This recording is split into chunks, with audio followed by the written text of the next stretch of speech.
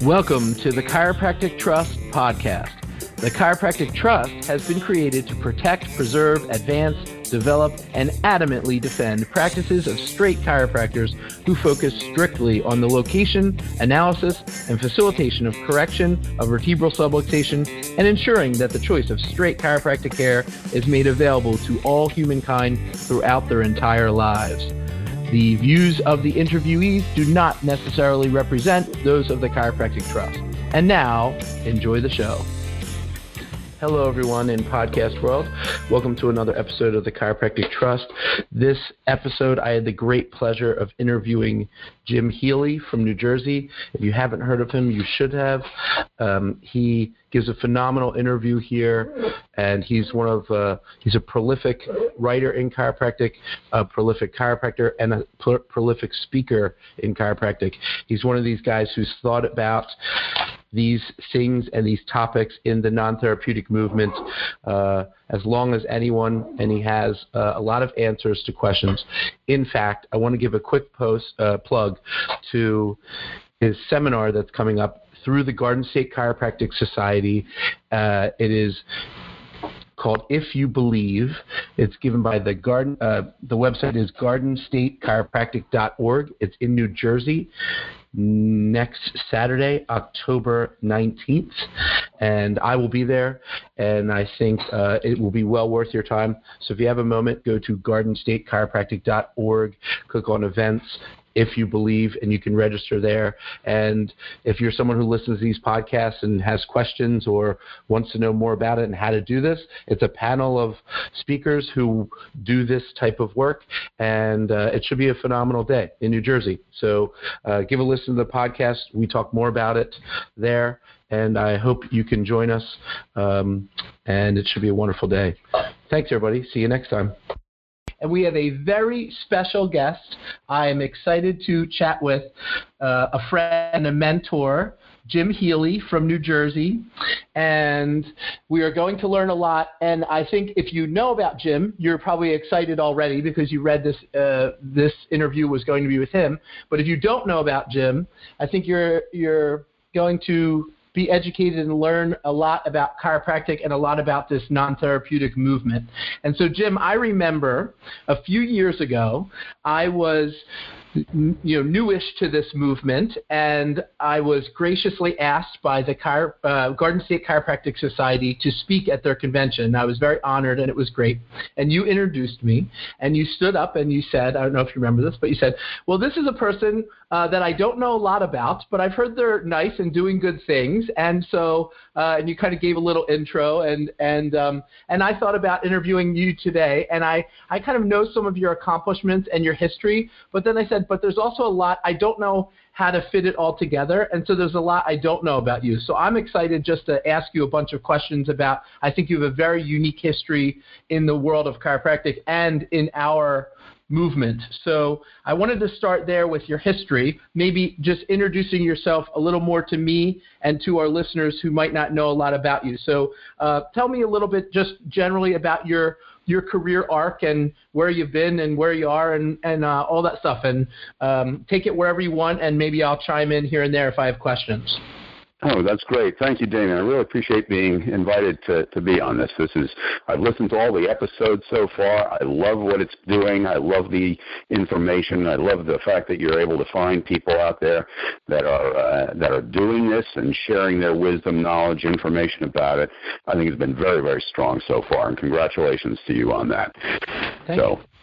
There. I started out, I have to say that I was 4 years old when I decided to pursue chiropractic. I had started late in life getting my spine checked. I was already 3 months old before I had ever gotten on a chiropractic table. Yeah. I probably have a bit of a history that's shared by others. My father had hurt his back at work, and someone told him that he should see a chiropractor. When he got to that office, the guy had a very different message, I guess, than what the referring person was expecting. His message was, okay, we're going to adjust your spine because it's a good thing for you, not only for you with the backache, but bring your family in. And my father always understood it because of the experience that he had as back therapy, even though I had gotten very deeply into it, into the profession and all of the machinations between the different schools of thought. He still understood it as backache therapy because his went away. And the chiropractor, although urged him to bring us, when I say us, at that time it was my mother and me, to that office, I don't think he really understood it as plainly as he said it, that just it would be good for them. I think he did, because I remember when my mother, she was highly sensitive to poison ivy, and during those warmer months when it was around, she'd get all covered with it. And when she got adjusted, it would kind of either go away entirely or at least abate somewhat. And he took credit for that. He was happy to be able to contribute to the expressive way in which her body was working differently.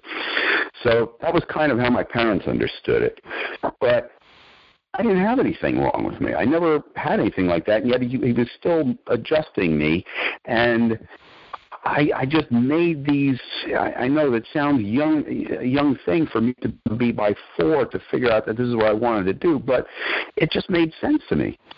And so I remember in first grade, they took us into a guidance counselor's room where they asked that the typical proverbial question, what do you want to be when you grow up? And I remember the 3 other kids that were sitting there with me. One said a fireman, one said an astronaut, the other one said a nurse. And then when he asked me, I said a chiropractor, and he said, a what? And I told him again, a chiropractor. So he had a book that was like one of those coffee table books that you see in old movies. The book must have been 2 feet wide and 3 feet tall, and it was huge. And he opened this thing up, and each page was had to be lifted and carried over to the other side. And he asks me, how do you spell that? And I'm 4 years old.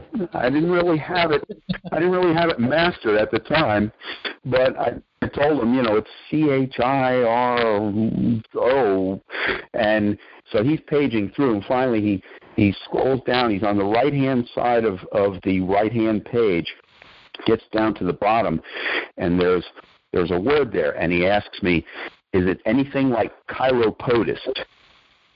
And I didn't know what that was. I'd never heard that word before. Discussion he's having with you at 4 about it. Right. I didn't know what that word was.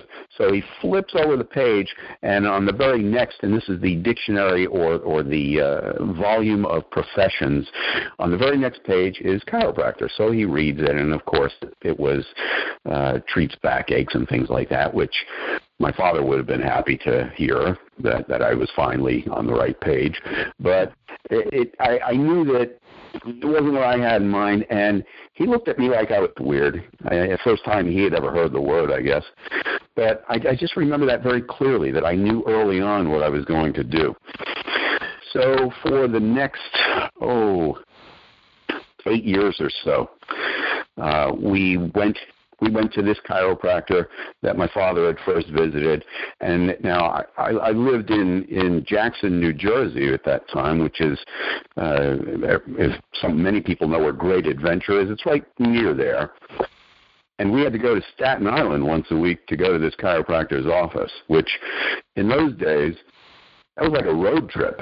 When you got in the car and had to drive an hour and a half one way, it was a big event. As time went on, it wound up ultimately that I have 3 more brothers, and so there's 6 of us in this car, and it was a big old Pontiac, and the back seat was like a living room couch. It was just huge back there, so we were all over the place. There were no seat belts or anything.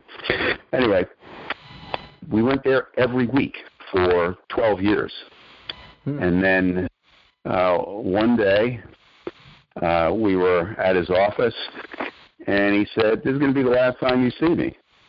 And I remember all of us saying, like, "What?" You know, I mean, this is someone who I had seen more often than some people in my family, and now he's just telling us he's leaving. And he went off to Minnesota, retiring, but that was it. That was how we found out. So we went back to Jackson, and my parents started looking around for some other chiropractor. There had to have been some nearby, and sure enough, in the phone book there were some listings, but they really had. It was a blind, throw a dart at the page kind of method of finding someone. And we went to probably, 15 or so different offices over those 8 years because none of them did exactly what Dr. Olmsted did. Dr. Olmsted was moving bones. He called it adjusting us, and which is, like I said, what we all understood, or what was understood by him more so, to be the reasons that my father felt better, my mother had no poison ivy, and we were not missing days in school as kids. So, but the other chiropractors that we had gone to weren't all doing that. They were doing other stuff. They were asking unusual questions we had never heard before, and using these odd-looking machines and not typically not adjusting us in that way that we had understood it. So we jumped around. We'd go to a few weeks to each of these places until my parents gave up and went to the next name in the phone book. The thing that was related to my career, though, my career path, is that every chiropractor we went to, when they found out that I had plans to become a chiropractor, because my parents were kind of proud of the fact that I had figured my path out early, and so they were also pleased to tell these guys that we went to. They took an interest, and they wanted me to know that I should go to the college that they had attended, because that's where they learned it, and that's where it's the best. Well, I must say that the guidance counselors in my high school were useless, might be a strong word, but I think if you looked in that dictionary of professions, their pictures would have been under useless rather than under guidance counselor.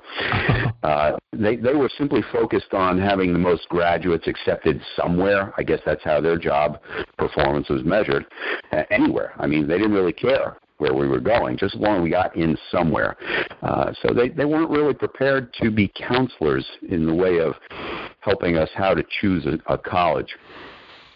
Well, the thing was, I was quite unimpressed by all those other chiropractors we had seen briefly through the years, and instead I remembered that one of the things that was hanging on the wall in Dr. Olmsted's office was from a college in Chicago.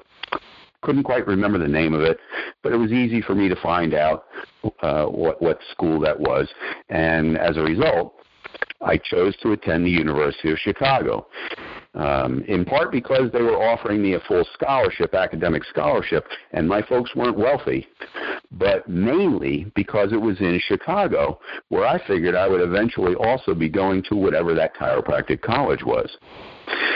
I was in my junior year, I guess it was, and my parents called me to tell me to come home, that a new chiropractor had opened up right in town, right in Jackson, New Jersey, and he wanted to talk to me about chiropractic college. I had heard it from 12 others who all said they want me to go to their place, and I figured, I got to come home. Why don't you just look on his wall, find out what he's recommending, and let me put that into the hopper and see if it works. So being skeptical, to say the least, but I made the trip anyway because they were really insistent. They said that this guy was just like Dr. Olmsted and that kind of thing, that I really should meet him and that it would be worth the time. So as a result of all that, I made that trip. I got back to Jackson. He had an orientation, which that in and of itself was very unlike any other place we had been. And the orientation was Tuesday at 8 p.m., and I arrived a few minutes before that, got there, sat through the orientation, and then afterward, he and I spoke. I didn't leave till 4 in the morning. Wow. As a result, I had found a better choice than that place in Chicago, which we all know is National College in Wheaton, Illinois. And I sent off an application to Sherman because that's where he told me to go. The thing was, I had looked around his office before he started the orientation, and I saw that he had a diploma from New York Chiropractic College, and I figured, because I asked him, I said, so I guess I should go to New York Chiropractic College because that's where you're at and look what you're doing and it makes sense to me. And he said, no, by no means go to there. What you want to do is go to this place called Sherman. It's a brand new place. And I almost attended National. For that, I'm eternally grateful to Vince Toma. May he rest in peace. And that's pretty much it. Sherman had designated itself in a variety of ways. I had gone to a follow-up to that. I had gone to Joe Strauss's office one night because Sherman was doing a recruitment session there for students, and it was Doug Gates and Tom Gilardi and Joe Strauss. And through Joe Strauss, I had learned a lot about the things that Reggie had done with the school and that kind of thing as well. And that message really just, it was almost as if there it is. There was a moment of recognition before I had even gotten to Sherman that if that's what they're doing there, that's it. That's exactly what I've been thinking this to be for now the last, how old was I, 17? So, it was 17 years minus 3 months of my life. I had been kind of intuitively exposed to this. So coming out of there that night, I was confident that I had sent the application to the right place. I was very excited about it. Went down there a few months. The main campus on the hill there wasn't open yet. When I drove down there a few months ahead to kind of find out where I could live and that sort of thing, and they were still in the little shopping center in downtown. And I remember Toma telling me also that something similar had happened to him when he enrolled at New York College. He went to the address and he thought, gee, I'm going to go to a place with quadrangles and beautiful domed buildings and all this kind of thing. And when he got there, it was a single, like a couple brownstones in the city. And he said, but, just don't worry about that. He said, you're not going there for the buildings and things. So I was very happy to enroll. In fact, I was among the people who was in the first class in the main building. So I wasn't a pioneer, but it was still pioneering days. When I got there, the potential was that I could be licensed, and I think it was in 3 states, and it jumped up and down, and it went sometimes as high as 8 different states, sometimes down to 1. There was a time during the time that I was there where South Carolina was threatening to close the place down for a variety of reasons. Chiropractic civil war was going on ferociously. And I will say that, and I've written many articles over the years.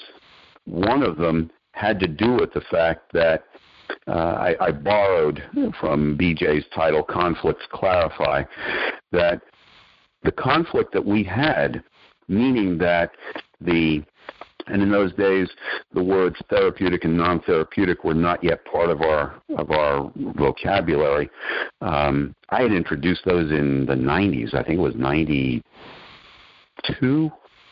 No, I'm sorry. That was where the spectral terms of conservative mixer and liberal mixer came in, meaning that a conservative, because a lot of people in 1970s when I was there at Sherman, a lot of people were distinguishing the difference between mixing chiropractic and straight chiropractic as whether you used only your hands or whether you used machines. It was very technique-oriented.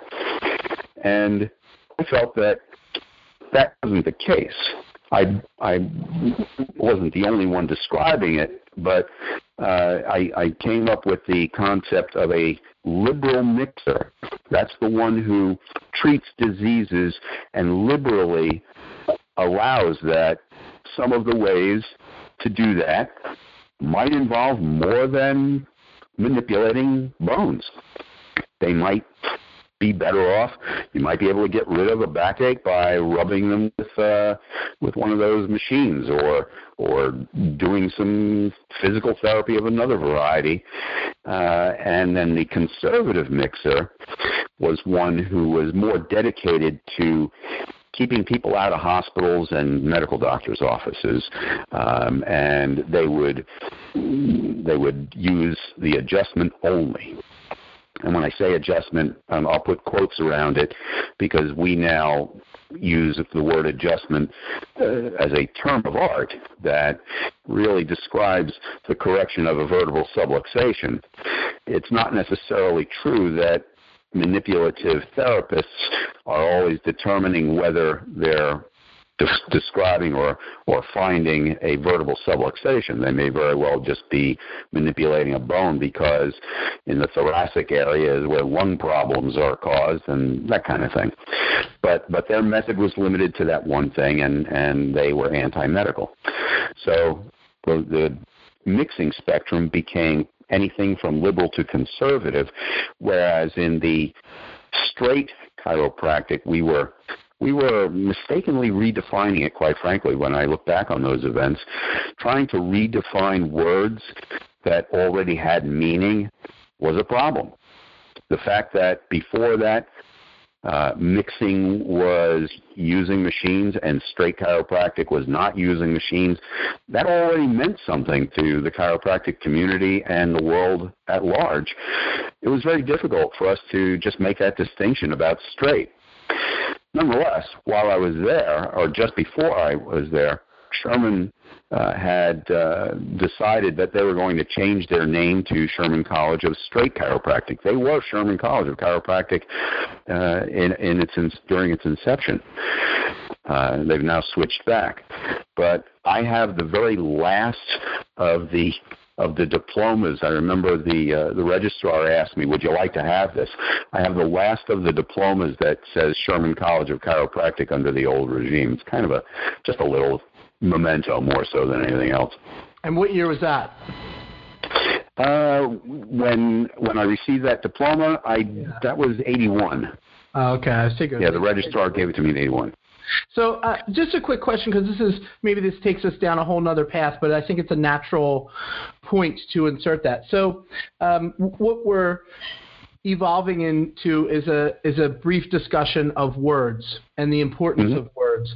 And you are someone who, I think, to our movement and the way we see things, words are really important. And you're someone I know that words are of the utmost importance, and I want to have a discussion on that, because now if you sit there and you put on Facebook, like there's this movement now, you'll hear it at some seminars even, or on Facebook, people will post and they'll say, well, I'm just a damn chiropractor, right? Like, I'm not a this chiropractor. I don't need an adjective. I'm just this chiropractor. I'm a principal. I don't need to be a principal chiropractor. I'm not a straight chiropractor. Like, let's just be a damn chiropractor. And so there's this, but in the non-therapeutic, or what used to be considered straight chiropractic movement, there's this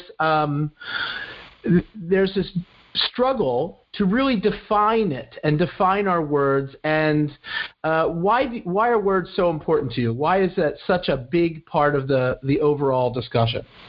And the sticking point for most arguments, right? The sticking point always ends up being the terminology. Right. And I'll use this. I've used this example for many years. I'm going to describe something, and then I want you to tell me what you think it is. These things come in bunches. They have a firm, thick skin.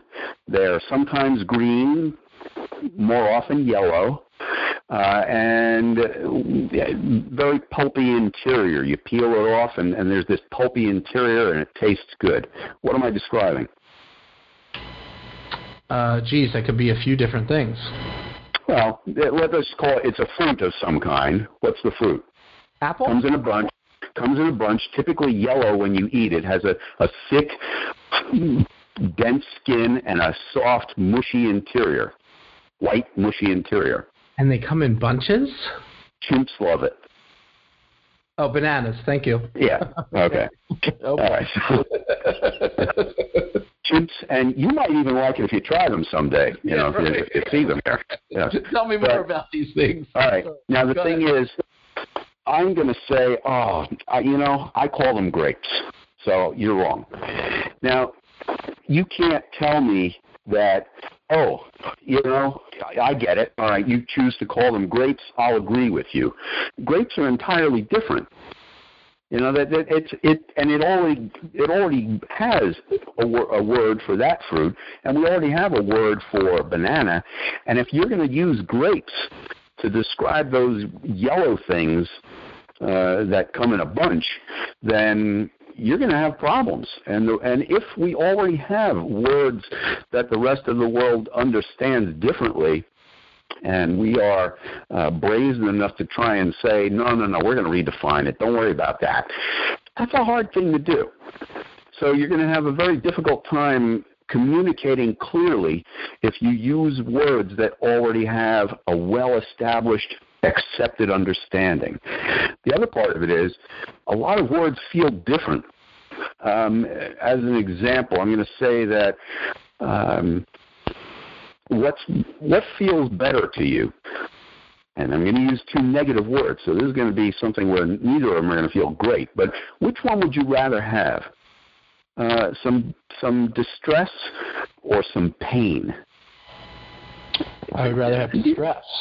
Yeah, I mean, there's a big difference. Now, you could be in pain, and that's a distressing thing, but the word pain describes it better than distress. And there are so many different examples of that. When it comes to us, I think, I would like to propose that a big mistake for us is attempting to hang on to the word chiropractor or the words chiropractor and chiropractic, because the rest of the world already understands that as something else. They understand it as a therapeutic method. In fact, Tom Gregory shared on the Trust page recently the Jeopardy answer that was this therapeutic method of back treatment or something like that. The question was, what is chiropractic? And the reason that person got it right on Jeopardy was because that's what the world understands it to be.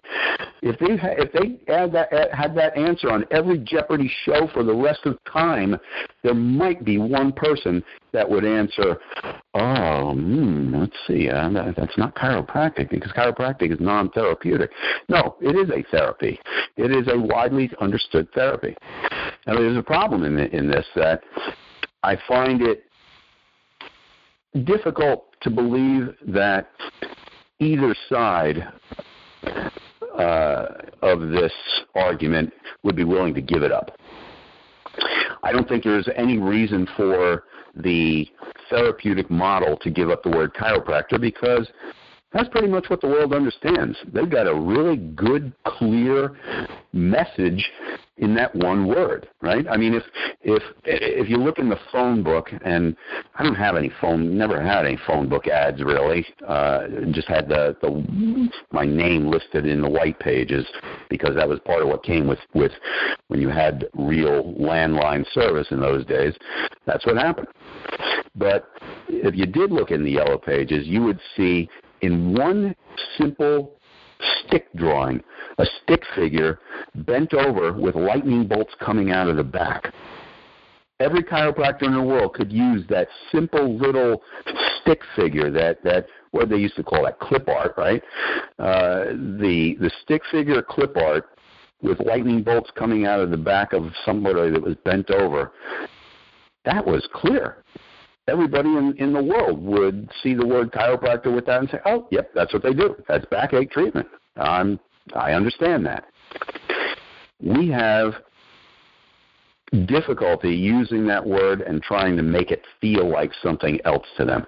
In fact, with the Garden State Chiropractic Society, one of the best things that our organization does is act as friends, mentors, peers, helpers. We love each other and help each other as much as we possibly can.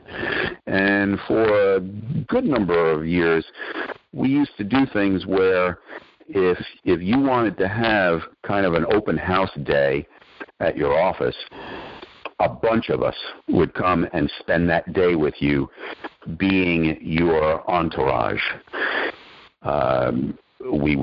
I would do group lay lectures, orientations. Another person would be trying to make sure that we had whatever was outside, whether it was refreshments, whether it was jugglers or something. It was an event. It truly was. It was like an event to attract people there. And the reason we wanted to attract people there was not so that we could tell them about chiropractic. And we made the mistake of having a bunch of T-shirts printed up for everybody, for all of us helpers to wear that said, "Ask me about chiropractic." And ultimately, we decided that it would be better to have on there, "Ask me about subluxation." Reason being is the world does not have a definition of subluxation. I mean, a few medical students might, but theirs is a medical understanding of it, and they hardly ever use it, so they don't have a societal hang up with it yet. They don't have the rest of the world doesn't know what that word means. So to illustrate that, I mean, when in my orientations in the office, early on, I discovered that the concept of an orientation was, and I'm not trying to take away from those people who do a lay lecture or a videotape or anything else like that. What I do believe, though, is that there are limits to that because it's not interactive. Anything that the person in your office understands is because they figured it out and chose to incorporate it into their understanding. If all that happens is a speech or a video playing or something like that, that's broadcasting, and it's hoped that the person it's throwing stuff at them and hoping some of it sticks. And I had discovered early on that what I think to be a better way is to let them tell me instead of me telling them. And the way I do that is by questions. So, and just to give a quick primer as you get into this, so I'm glad you're touching on it all by yourself because it was one of my questions to ask you. You are well known for this type of orientation, which you kind of invented, may not be the right word to say, but you understood this concept and incorporated it. So just to interrupt you, but you are very well known for this. I've actually seen you present it, so go ahead, continue. Oh, all right, cool. There are a few audio versions. I think 4 or 5 of them were recorded, and I guess if anybody wants one, just give me a call. I'll be glad to help you discover that. And again, I'm not trying to promote it. I don't sell it. It's free to you if you want to hear it. But what happens during my orientation is that through questions, I ask these people a few different things. The only thing I actually tell them is the information about the anatomy of the body, because they do need to understand what the brain and nerve system is, where it's located, how it's protected by the bones of the spine, and after that, the rest of that they're going to tell me, and they're going to tell me that a subluxation is a bad thing for a variety of reasons, and I don't tell them. They tell me. I ask them, well, why? Why do you say that? Why is it bad? How does that turn out? They'll give me all the answers. By the end of that time, they're going to tell me, as I said, that subluxation is bad, that it happens for a wide variety of things that are a part of their normal living, that if they had one, they'd want it corrected as soon as possible. And if they could do that, they'd like to do that until they die. They tell me those 4 things. I never have, not never, that's not true, because there was a period of time in my early months where I wasn't doing it that way. I was doing a lecture. It was a mistake, for me at least. For others, if it's, don't change what you're doing if it's working, but at the same time, I figured out that even if I do a great lay lecture, which I thought mine was pretty good, there's still some times where people, it was my information. It wasn't theirs. I don't know if they were taking it and owning it. And that's important, because someday I'm going to die. And when I do, my office won't be there. And if all they've done is figured out that they're loyal to me, then, wow, I've failed entirely in my mission. I failed to affect the lives of their great-great-great-grandchildren and an investment in a subluxation-free future for more people. So that's important. Whatever orientation you're doing, make sure you understand that it's not that family. It's not that one person sitting with you. It's all the other people that they know or that they will have family connections to that are going to be doomed to a subluxated life. So that's I think a powerful way of looking at it. And I selfishly am going to email you after this and get a copy of that, because it's been years since I've heard it, and I don't think I have a copy of the audio. Just to tease that out a little bit. So I do a lay lecture style, and so when I'm talking, I feel like I get to control the conversation a little bit. So I'm curious, just from a understanding standpoint. So if you're explaining, you said one of the things you hit are, that subluxations are bad. And when you're dialoguing with them about that a subluxation is not a good idea to have, or what would it be like if you had a subluxation? What if they're just sort of stuck on the allopathic pain model? Like, well, of course I wouldn't want a subluxation because it hurts, just like my neck is hurting me today. And, they're kind of stuck in there. How do you, I guess there's an art to this, and maybe it's not a quick answer, but how do you transition them away that, well, it of course, if it was causing you pain, that may be part of it, but there's a bigger picture here that we want to uncover as well? Yes, that's implicit within my method, but I never just state it so simply. You'll hear within those audios that comes up, because with these audios, what I had done is just chose a random layperson to come into the room with us. These were all done at the old Triune seminars, which unfortunately don't exist anymore. And we're going to touch on that a little bit, because I wanted to talk about how Garden State Chiropractic Society is hoping to reinvigorate that kind of a thing. Yes. But the way in which I do that is to ask another question, is to ask a few different kinds of questions. And if we do this effectively, again, I don't have to tell them they're wrong. What they're going to do is they're going to go, yeah, you're right. And when they say, yeah, you're right, I think their mind is coming to a conclusion, and I think that they are reading into the fact that I've asked a rather targeted question that I must have known the answer as well. But it allows them to come up with it. I don't ever want to provide the answers. I'm not an authority in their life anywhere near the same level that they are.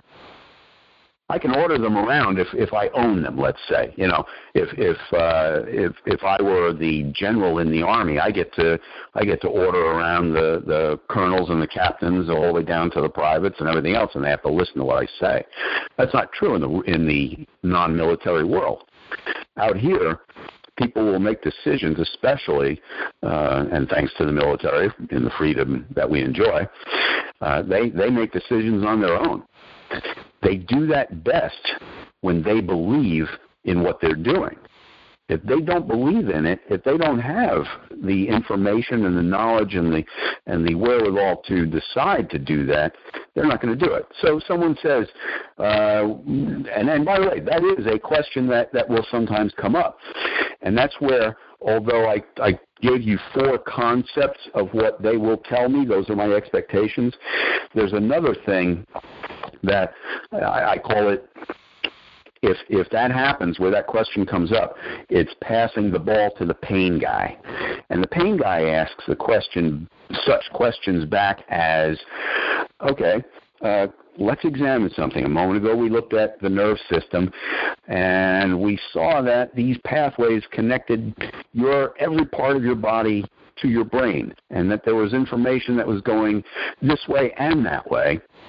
Now, let me ask you a question. If I stuck a pin in the end of your finger, would you know it was there? And there'd be a short pause, because most of them would say, yeah, of course I would.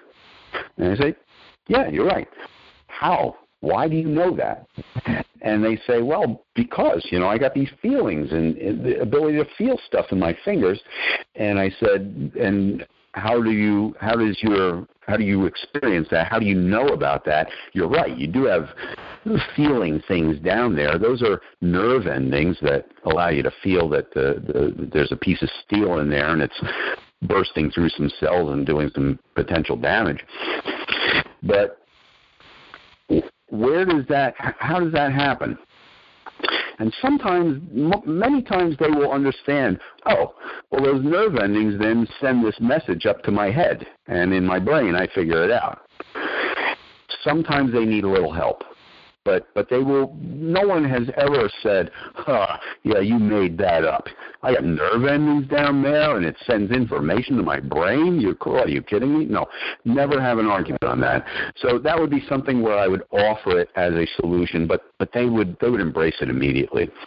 And I say, okay, fine. So what if we took one of these segments of bone that you just described to me a moment ago as being around the spine and protecting it? What if, and if we did move it in such a way, or if it was in a position in such a way that it was interfering, you told me that was a bad thing just a moment ago. Well, is it possible that could also interfere with that message reaching your brain? And they'd say, yeah, I guess so. Why not? And I'd say, okay, if that were happening, what would you feel then? And they would inevitably say, oh, nothing. I wouldn't know it was there. And at that point, I can say, yeah, and that certainly is true, is that not only could this interference keep your brain messages, your information that keeps your body living, keep the brain messages from getting through to tell the body what it should be doing at any given moment, but it also may have interference to those messages coming back up. So a subluxation might interfere with your body's ability to function, but it might also keep you from feeling something. So you come into the office, you get on the table, we check, we find this subluxation, we help the body in getting this bone back to where it should be, called an adjustment, and you get up and you say, my finger's hurting. What the heck happened? So let me ask you a question. Would you suppose that opening up that nerve channel was a good idea or a bad idea? And they would say, I just told you a moment ago that having those nerve channels blocked is always a bad idea. So, of course, open is better. And I said, yeah, but now your finger's hurting. And they'd say, yeah, but I got a piece of steel sticking in it. That should. I said, okay, fine. So the thing is, though, that the majority of the stuff that goes on in your body, let's forget about the pin in the end of your finger for a moment. Did you bring your spleen with you today? Or your liver was usually my favorite. Did you bring your liver with you today? And they chuckle and go, yeah, of course I did. I said, okay, what's it doing right now? And I know you might have to, I'll be quiet for a moment. You might have to close your eyes and concentrate on it. But I want you to, I want you to feel your liver and tell me what it's doing right now. And every once in a while, they would actually close their eyes and try and go into a trance in front of me. But for the most part, they would quickly conclude that I have no idea. And I said, see, there's the danger in either you or me trying to figure out whether your subluxation is related to your liver function, feeling a pin in the end of your finger, or any of the other trillions of things that are going on every second of your life. And that's why I don't use that information, and that's why you using it would be totally misleading to you as well. And I think you like yourself a little better than that, so don't do that. I appreciate, I love you, I appreciate you, but I don't use liver. I use pancreas as my example. Oh, okay. Well, that's a good one. The reason that the pancreas I think is dangerous to use there is, and I'm not saying don't, if it's working for you, fine, but the reason I think it's a bit dangerous there is that people, especially now, I mean, there are commercials on radio and television and internet and everywhere that talk about some drug for something that you should go to your doctor and demand it because you have a pancreas and your what are they, A1C or something? Your A1C is all messed up. So they know pancreas, A1C. I believe that, I don't think I've heard a liver drug commercial around where they've talked about liver problems. So I stick with that because nobody knows what it does. Or the spleen. Nobody knows what the spleen does either. I got when you. I say nobody, none of the lay community at least. I like that one. I agree. So we need to. You mentioned earlier the Garden State, and we're going to give you a little plug for the Garden State here. And I want to talk with you about the upcoming seminar and ask you to kind of plug that and explain what the Garden State is hosting coming up here very soon.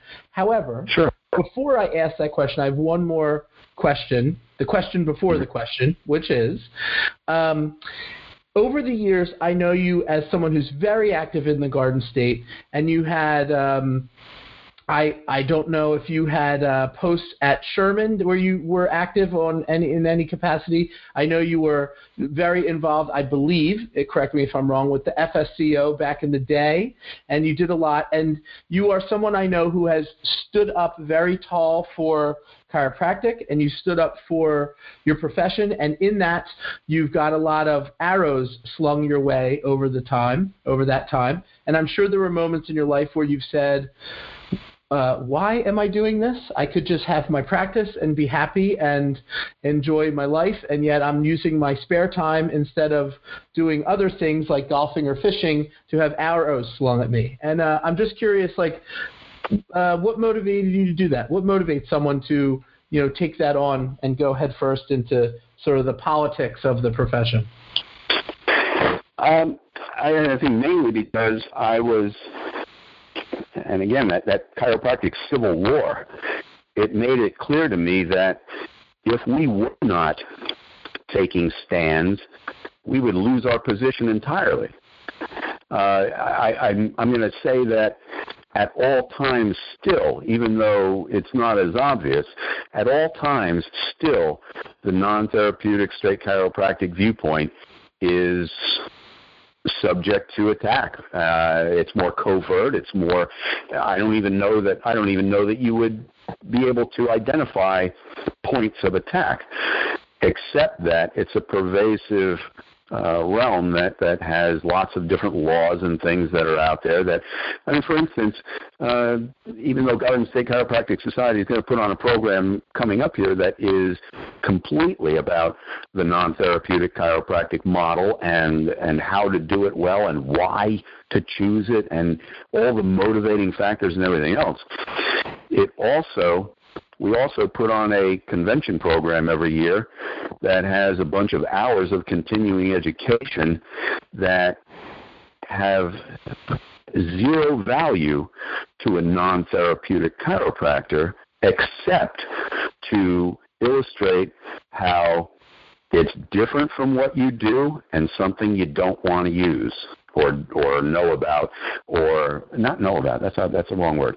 It's something you don't want to use in your office, in your practice, in any way because it's inconsistent, incongruent with what you do. That's my hope, at least, when we're doing continuing education, because continuing education requires more therapeutic things. That's what the state boards are dominated by. That kind of thought right now. So it's always subject to threats. Better word than attacks, because it's not necessarily a focused effort anymore. It's the way of the land, so to speak. That we are there somewhere. We're not really supported by the political committees and groups and boards that are out there. So that was even more true. Like I said, there were times when we were threatened to have no place to go after I graduated in terms of getting a license because the boards wouldn't let us in. So it became important to me. In fact, for a period of time, I had 8 different chiropractic licenses because when I graduated or approaching graduation, some of the states allowed you to take it in your last quarter.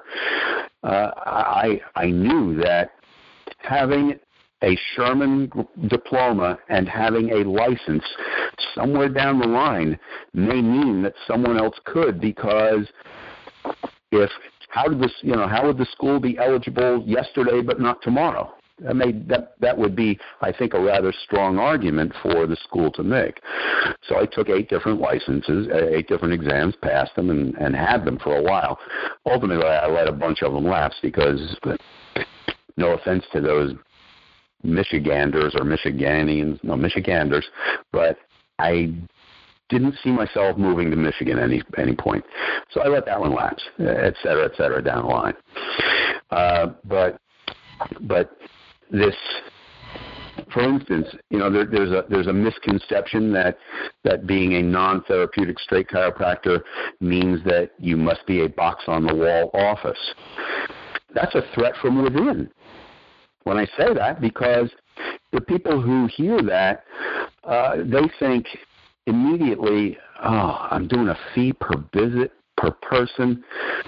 I know what my average visit intake or revenue is. If I go on box on the wall, I know it's going to drop.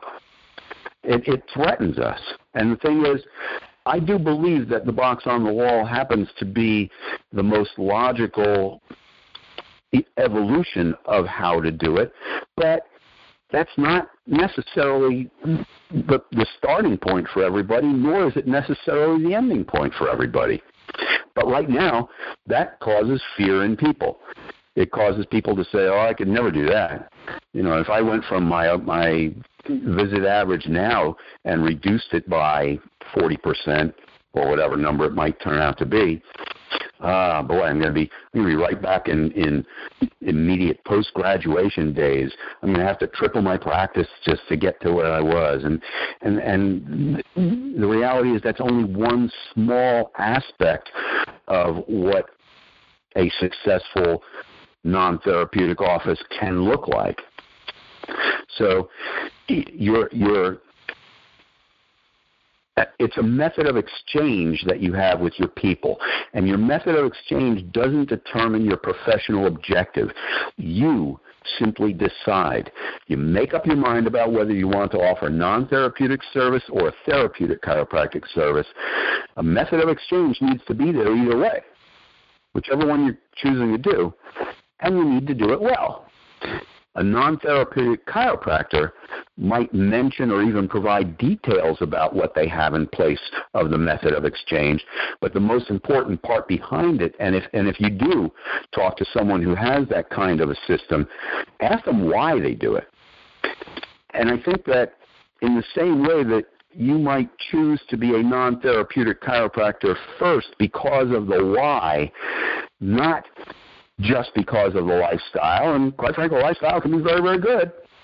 But I think people make this kind of a determination for a much bigger reason than bank accounts. I think they make it on the basis of, because I have this fundamental belief that a community, a world filled with people who are living the most time free of vertebral subluxation is important. It's important to me as an individual that lives with them, but it's also important to every other person that I've never, ever met. It's important to that person as an individual to be subluxation free. It's also important to their neighbor that they're not subluxation free. It's important to the people that are out on the streets with them. So that's a why that will, and if you have a powerful enough why to do something, you'll always figure out a way. Think of it. How many challenges have you had, and it doesn't even have to be in a chiropractic sense, how many challenges have you had where something comes up that seems overwhelming, but if you believed enough in the fact that it was valid, it was for a great purpose, it was something bigger than what you are, or bigger than what it was as a problem, that although the solution wasn't immediately obvious, eventually you came up with it, and it worked out, and you made it happen. And that's true throughout life. That's not just chiropractic, but it is incredibly important when it comes to whether or not you are going to choose your method of exchange with your non-therapeutic people in your non-therapeutic office. I learned about this type of exchange from Joe D. and Joe Strauss, who were both doing that and seeing high numbers of people, and that was, and they were bringing in enough to be comfortably supporting their families and their households, from my impression. And so I saw that not only was it something that I thought was fundamentally good, it was a great idea, I also saw that it works, that it was possible to do it and survive and thrive and be quite good. So that's a combination that works that way, and it always trickles in the why first. If you don't know the why, it's going to be really hard to figure out how. If you don't know where you're needing to wind up, the plane that takes off from Los Angeles headed for Hawaii better know that they're heading for Hawaii first on how to get there. They can't just sort of get up in the air and head out in some random direction and crash into the ocean. It won't work that way. And there are stories of chiropractors who tried, box on the wall, didn't make it. In fact, a chiropractor that I met while I was still at the University of Chicago was using it when I first met him, and he decided to switch back to a fee per person per visit thing, because he found that there was sometimes some coin change or candy wrappers in the box. And he contacted me after I had started at Sherman to warn me against it. He was genuinely interested in helping me, and I listened to him, and so many other DCs that we had there in the classrooms and the hallways at school too. For my early months, I also had a typical fee per person per visit system. He had basically described to me a situation that didn't work, so why would I try it again? I guess it's unfortunate that I started that way, but it was quite fortunate that I found out that it did not work for me. Not at all. And it wasn't that it didn't bring in enough money. It did. In fact, I made my overhead in my first month of the office, but I also experienced that disconnect for me of the families or the individuals having to make a decision about getting themselves or their kids checked based on how much money they had. That was not part of my vision or my mission for my office. So for a while, my fee system looked like, let's make a deal. I didn't make an overnight switch from fee per person to box on the wall. I would describe it as, okay, here's the fee, and you say you can't afford to pay the full fee, so how much can you pay so that you can be here and bring all the kids?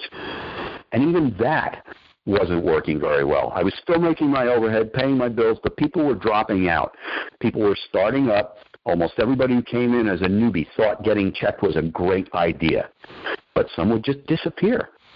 And if I was able to reach out to them, there was a time, that was early on, there was a time when I would call up people who didn't show up. And I'd find out where they were, and there seemed to be a direct connection to finances, especially when we had played the Let's Make a Deal game. And I felt I was showing them a caring commitment by allowing them to pay less than the standard fee. But to them, I was finding out that it felt more like being labeled impoverished or a charity case. And when I realized that, I could easily understand why my caring gesture seemed more like a dishonor. Who would stick around for that? Some, maybe, but certainly not everybody. And I was about everybody. My office was developing a revolving, even if slowly revolving, a revolving door, and it wasn't growing enough to fulfill my vision and my mission. Something had to change. So I switched to something that I called an honor fee system. Those were the 3 words that described it, where people had the power to pay what they could afford. Nobody was ever turned away, and nobody had to feel like they were charity cases. The other key part of it was that it was truly a method of exchange. Those 3 words entirely make the whole thing different. Fee systems versus method of exchange is an important distinction. And you asked me earlier about what's the power of words. Try and use that to describe what you do, and I think it'll feel differently to you and to the people in the office. Now, granted, I had modeled it, what I had learned from hearing about it and seeing it at Joe D. and Joe Strauss, and even heard about the way Reggie's office in Spring Valley, New York worked. But as I said, it was no longer a fee system where they paid for what they got. It was a method of exchange. If I were to charge a dollar amount for what they got, nobody would be able to afford it. Think about it. When you understand what trying to live while impaired with a subluxation is like, like giving up some of your life, and you realize that the fee would have to be impossibly high. How much is a person's life worth? Becomes the question. It even became part of my orientation. I would, even in that active listening thing, when it got to the point where I had to tell them about this new thing, this new method of exchange, I joke with them a lot, and one of the jokes was to let them know that one of the unique things about this place is that it's affordable for everyone. And I'd pause a moment and then say, "Yep, it's only $1 million a week for you to do this." And I didn't say a word after that. And after a few seconds, I had this serious, stone-faced expression. Most people, a smile would start to crack out on their face, and then turning into a slightly incredulous, not uncomfortable, but "are you kidding me" kind of laughter. And I'd jump in at that point and ask something like, "What? You mean your and your kids' lives aren't worth $1 million?" And they'd say, "Well, of course it was. Even more than $1 million. They were priceless." And I'd agree with them. And then I'd explain that dollars were just one of the 3 ways in which we'd exchange in this office. So, yep, you're going to leave some money here once a week or once a month, whatever. I left that up to them. When I figured out that this was not a fee system to be an explicit and unambiguous part of the equation, I changed the title on that whiteboard to read cooperative system. I left the word fee out of it. Maybe there's a better title that I haven't thought about yet, but that title satisfied me for more than 30 years. It's still on that whiteboard, which right now I'm no longer in practice. I had an injury that has made me into an awful chiropractor. When I say awful chiropractor, a technically incapable, let's just put it that way. I think I might be able to check a maximum of 1 person per day before it would cripple me for the rest of the week. So I've had to stop. But that whiteboard is still in my garage right now, or I took it off the wall in the place where I was, and I haven't changed it. I had never erased it or anything. It worked out great. The other reason that this is a system and how I describe it that way, the 2 other things, and again, right from Joe D., is that on the board it said, pay what's within your, number 1, pay what's within your means. Keep this affordable for yourself. Number 2, number 1 was, and I emphasized it this way to them, because I said the most important thing about this is be here regularly. The minimum is once per week. This is in your best interest. That is the most important thing I want you to focus on when you're sitting here today looking at this new thing that you see on the board here is you be here once a week is my number one commitment. I'll be here. You got to get here. I don't have a taxi service to send out for you, and I don't make house calls. So you got to get here once a week. If you can't do that, we got to talk first for the rest of it. But the number 2 thing was pay what's within your means, keep it affordable for yourself. Number 3 was share this information about subluxation with others. Not chiropractic. I didn't want to talk about chiropractic for the reason I told you about earlier on the T-shirts. People already know what that is. They already know it's backache care. The Jeopardy question comes up. So I did not want them to talk to their neighbor about chiropractic because the neighbor would say, oh, I got no backache. I'm good. Don't worry. Thank you about it, though. I wanted to talk about subluxation. And even at that point, by this time, we've used the word subluxation with them during the orientation several times. I make them say it several different times. I also asked them, on the way over here today, it's a new word, and they'd say, oh, yeah, it's a new word. I said, oh, well, which direction did you come on County Line Road? And they would tell me. And whichever direction they told me, I said, oh, well then, do you remember seeing the billboard on the right there? With the word subluxation, big letters with the word subluxation, and they'd say, oh, no, I missed that. And I'd say, oh, that's because it's not there. The reason it's not there is because if I had that up there, I would need the entire billboard to get to the point where you are, where you understand what it is. That word, most people couldn't even say it. You now have a new and powerful word that you're going to be able to use to help not only your life, but change the life of your neighbor, change the life of everybody you work with, change the lives of all the people in your family. This is a powerful concept. When you leave here tonight, I want you to understand what that is, like you've shown me. And by this time, like I said, they've told me that it's a bad thing. They've told me what it does. They told me why they don't want it. They told me they want to make sure that it doesn't happen and stay there for them. The doesn't happen part doesn't actually come up, except sometimes they will say, oh, I'd want to keep it in the right place. And then they'd also remind me that, but I can't do that because there are too many things that cause it to happen. So how am I going to avoid all that stuff? So it's very good that way. They come out with a rather broad knowledge base, assurance, certainty about what they're doing, a knowledge base that they're telling themselves. So the other thing then about this sharing this non-therapeutic vision and mission is, like I said, we have a thing coming up. I've had the privilege of meeting some of the best peers ever in this profession. Not only meeting them, but becoming great friends with them. Anywhere from newer friends like you to people that I've known from very early on, like the Joe D, who had been in practice for a number of years even before I met him. I had just terrific opportunities and privileged experiences.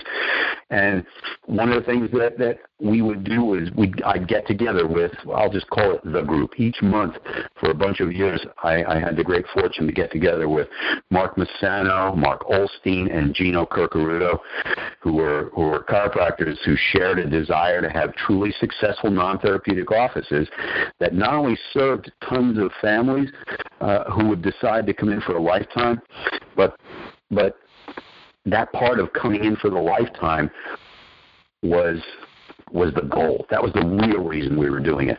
Not just so that we were doing well, but because everybody was doing well. And we shared that goal that was larger than any of our egos. Another thing that happened, I went on 22 hours in a car one year driving to Sherman's Lyceum in the year 2000. And we did this on purpose because we just realized that getting together, the opportunities for that become fewer and further between when life gets in the way. But we had to get from New Jersey to Spartanburg, South Carolina. Doing it in a plane, we'd probably not be able to sit four of us together enough and have a great conversation without it getting a little weird in the plane anyway. So we decided to drive. Four of us pile into this big SUV. So I had Mark Olstein, Mark Massano, Gary Rushing, and I.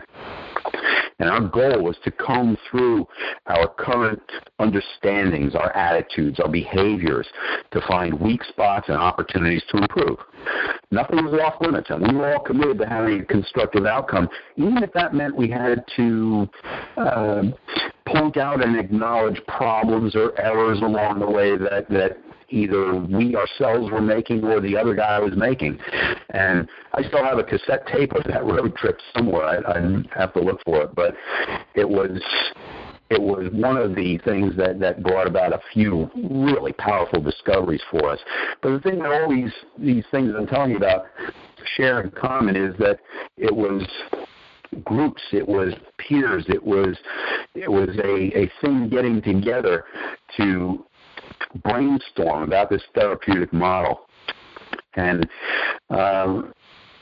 FSCO used to have something called the Try-In seminars, where non-therapeutic straight chiropractic was featured, and unfortunately that no longer exists. It was something that I thought was really good, and I felt for a while that it was needed, especially when all the other programs out there, including our convention, was really designed to satisfy relicensure requirements for CE, and necessarily because of the ubiquity of therapeutic models on the licensing laws and in the minds of those state boards. It has nothing to do with non-therapeutic straight chiropractic. In fact, many of the applications for CE, if the topic is philosophy, a lot of states won't give you any credit for that. So I'm also a member of the board of directors of Garden State Chiropractic Society, and recently I proposed to the group that it was time to get back to offering a program that served this non-therapeutic mission. So we have a program coming up on October 19th at the APA Hotel in Island, New Jersey. It's a full Saturday on that day, 9 a.m. to 6 p.m., and we're going to have four of the best. In fact, you, Damien, are on the panel. I'll be there. Of the non-therapeutic straight chiropractors for that event. And these people will, Damien and you're going to also see Mark Olstein, Stamatis Tsudomilidis, and Mark Romano, and you're going to get together with this group. They're going to share their, what I will call, collective decades of expertise, wisdom, love for this non-therapeutic profession. And that's so that everyone there, everyone who attends this, can go back to their offices. They can do this effectively and successfully. They can leave the room that day and clearer about what they choose to do this, why they choose to do this, and committed to improving how they do it with a lot of the tools to do it the very next morning. And we're doing this, and if any of you have already gotten or seen the flyer about this, the flyer is entitled If You Believe. And then there's a whole bunch of stuff listed there. These are the things that if you believe these things, then you should be at this event. I would like every one of you to go to it's Garden State Chiropractic, all one word, .org. If you click on events, and then you'll notice on events, one of the things is If You Believe. You click on that, you're going to see the flyer. And you're going to read through it, and hopefully you'll feel the same kind of connection to it and inspiration to it that drew you to this kind of viewpoint to begin with. And it's going to just say, yeah, I'm on fire, or I want to get more fired up even, and I want to feel the connection. I want to experience the wisdom and the energy of not only Damien, but also Mark and Stamatis and both of the Marks, and the synergy of a room where all the people will be excited to be consistent with the same mission, congruent with the same mission, and successful in bringing it to the world. So you go to GardenStateChiropractic.org, click and register there, and I'll tell you what, it's extremely affordable. So I'm almost wanting to, I'm not empowered by the board to do so about having a money-back guarantee for this, because Garden State Chiropractic Society ultimately pays a lot of money for the room at this hotel. And we do it as a dedication to offering things like this. In fact, this is probably, as I said, one of the finest of the organization's events for quite some time, because it's focusing entirely on that mission. But I don't think you're coming away disappointed. So you're gonna have a great time there. You're gonna be excited by it, and it's just going to be an event that has the potential to not change you, because only you can do that, but it's going to give you a lot of reminders as to how great this is and how much you play as a part in doing it. I hope to see you all there. I will be there also.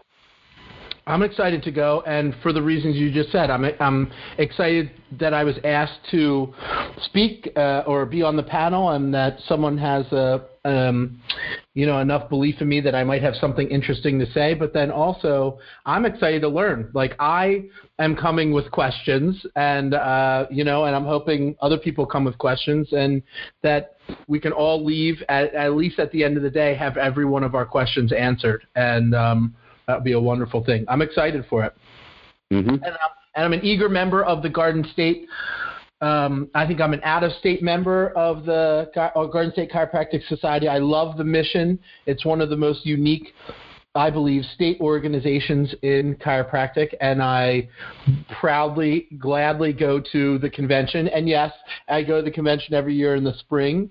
But even though it's 4 CE, so you have to live in the parameters of those requirements. But I get to hang out in a room for a weekend with people who think about chiropractic the same way I do, and it's rare air to get to breathe these days. So I really enjoy it. I'm happy that the Garden State exists, and I'm grateful for you to keep it going all this time and to keep coming up with cool, creative ideas like this Do You Believe seminar, or If You Believe seminar. I think that's cool.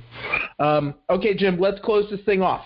Everyone I interview so far, I've asked them 4 questions at the end, just to kind of give a uniform summary and just see people what they're thinking. And so there's 4 questions for you. The first one, is there a favorite book, chiropractic or otherwise, that you've read that you recommend that was really a life changer for you? A favorite book? Oh boy, yeah, I can think of several of them actually. I think the one that has allowed me to be involved with the survival of this chiropractic concept is by Simon Sinek. It's Start With Why. I love that book. He also does little like excerpts on TED Talk. He's got 2 TED Talks that almost summarize the book in 18 minutes. I think it's the best 18 minutes on the internet, by the way. Yeah, I was turned on to him via those the TED Talks and these little mini presentations that he gave, and it's really very, very well done. Right. Well, I went the opposite way also. I didn't find the book first. I saw the TED Talk first, and then went and found the book after that. A couple of others. There is it's not really a book. It is a collection of the notes of Ludwig Wittgenstein, who in German the title reads Uncertainty. And for those of you who've met me, you know that I'm a big fan of, if you're going to check for vertebral subluxation, do it with stuff that you can be certain of is giving you relevant, valid information about it, because otherwise your pre and post checks are guesswork, and you do the best you can to that. So that was on certainty. I can't remember how to say it in German. And then I have other books that are just more for either myself or for entertainment. I think Martha Beck wrote a book called The Joy Diet. It's a wonderful way to conduct your life and your interactions with people and the world at large.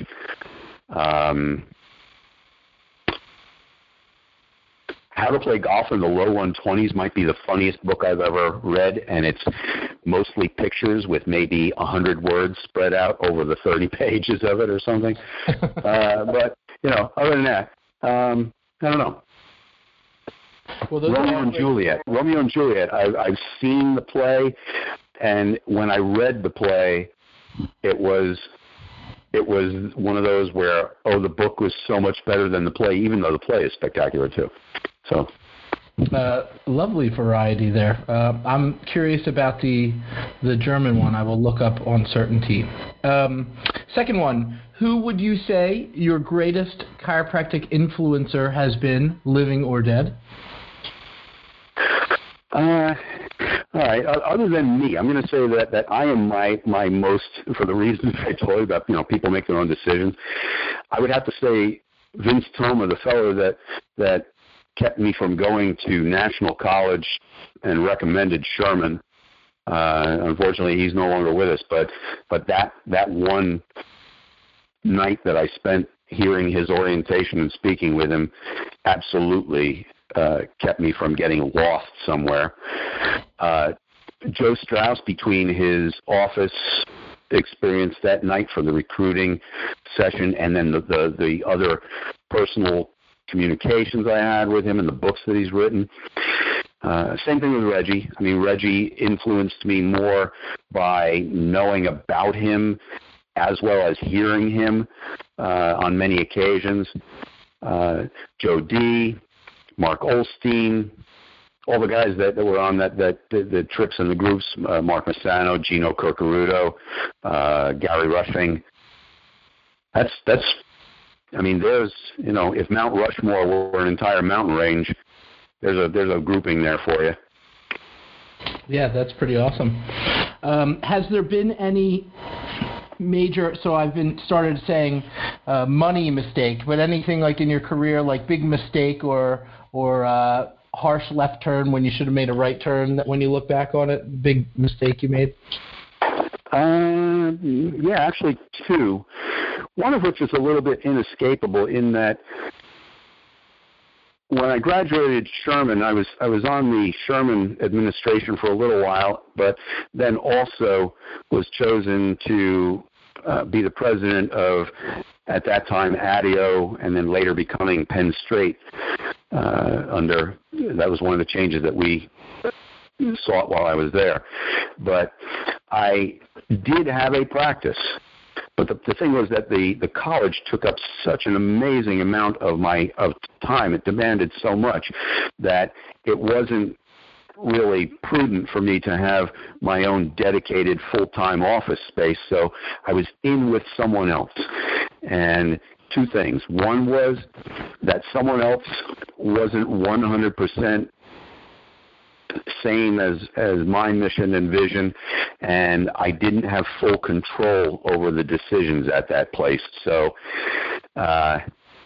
my presence there was getting lost in the blur of other therapeutic events and things. The other mistake, it affected my chiropractic life, but it wasn't a chiropractic decision. I married someone who didn't agree with my vision. So having a box on the wall office was completely foreign to her. Understood. And that in and of itself didn't affect the money there, but the divorce was incredibly costly. Yeah, understood.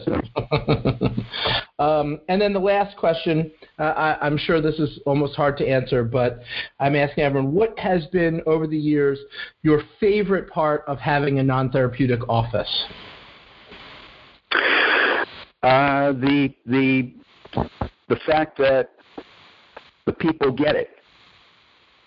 Oddly, even many times other chiropractors don't, but the people, and in fact, I get all sorts of objections from them about, oh, how can I do that? They're not gonna understand that. That's going to be foreign to them, etc. But people get it, and so as a result, the very first people that ever came to my office, the only reasons they left were to move away or they died. And even when I had to finally stop, almost 2 years ago now, the very first family that came to me on day one, who at first it was mom coming to my office, not knowing anything about a non-therapeutic model, but she decided to come in, and I don't explain it over the phone. You can't do that. It's hard. It can be done, but you're seeing a lot of people during the day. I don't have a bunch of minutes to set aside to talk to someone and walk them through the questions, so they just have to come in. That's all there is to it. But this was day one, so it wasn't as if I had other people waiting for me anyway. She was going to be file number one if you think about it that way. She got it and then said, if I hurry home and get my kids, can I bring them back now? And my husband will be home later. Can he come in later? And they were still with me. Well, no, actually, they went through a divorce. So she and the kids, and they're adults now. All three of them are adults. The two younger ones still were coming to me. The older one had moved away. But they were still coming to me 36 years later. That's amazing, isn't it? Yeah. It was wonderful. So when I think about the favorite thing,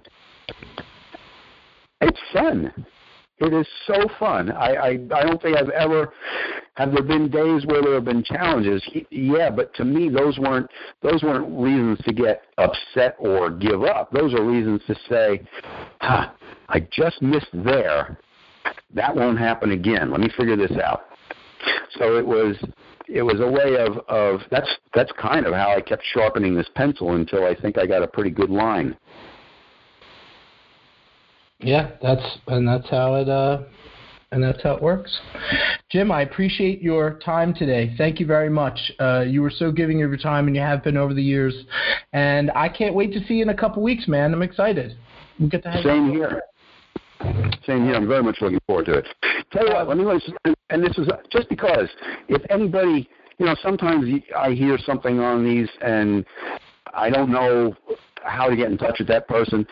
My email for anybody who wants to ask me about anything or just write and say, hey, I'm going to be in such and such area. You want to get together? Whatever. I don't really care. But if you want to talk about chiropractic or non-chiropractic or anything, let me know. It's ChiroJim, ChiroJim @live, LIVE.com. I offer that because I'm not big on Facebook. I get there once in a while.